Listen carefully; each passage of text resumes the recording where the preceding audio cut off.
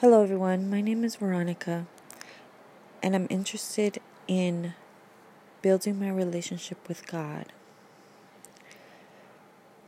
Today, as I was praying, I decided that I wanted to have a list of reasons why it's important to put God first. And just building off of finding opportunities to include God in my life, I was noticing how God is compared to people that I've paid attention to in my life. People, and myself included, we don't yet know what it truly means to love one another, but God does. So I made a list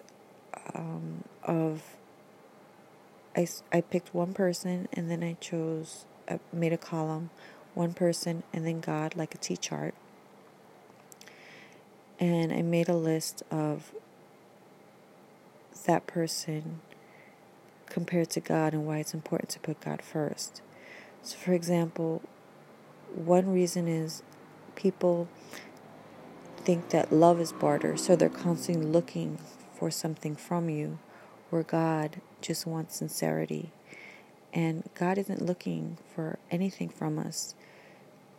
And God often provides opportunities to recognize His love and His nature, and for us to be in our desires. If you want to connect to God and you're at that point where you're curious about why it's important to put God first, recommend you create the T-chart and put a person's name. You could put your husband's name, your friend's name compared to God. And always think about,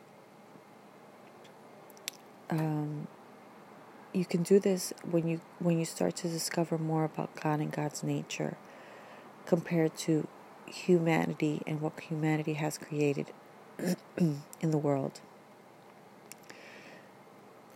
The reason I'm up to this point of wanting to do this is I'm understanding through my teachings about God, through the Bible, through the Divine Truth teaching specifically, that anything that causes us, anything that's violent, anything that is demanding or expectation is our creation. Anything that's fear-based is our creation. God did not create us to be that way. I would like to move closer to God and build my relationship with God to understand what is true and what is not true, what is of God and what are things that have been created by us that actually affect us in a negative way.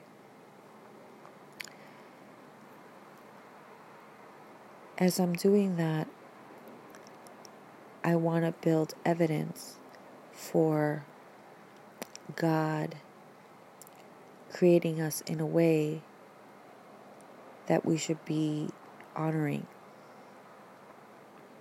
So my prayer today is very short, and my desire is to have the time. I will make the time, actually. Spend 15 minutes creating a list of all the reasons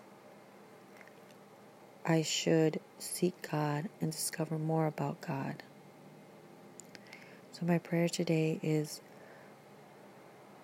God, please allow me the will, because it's up to me to create the time to reflect on why it is important for me to seek your love first. Thank you, God, for all the discoveries that I am making. I understand that you are a loving being. I understand that you did not create hate. You did not create war. You did not create fear among us.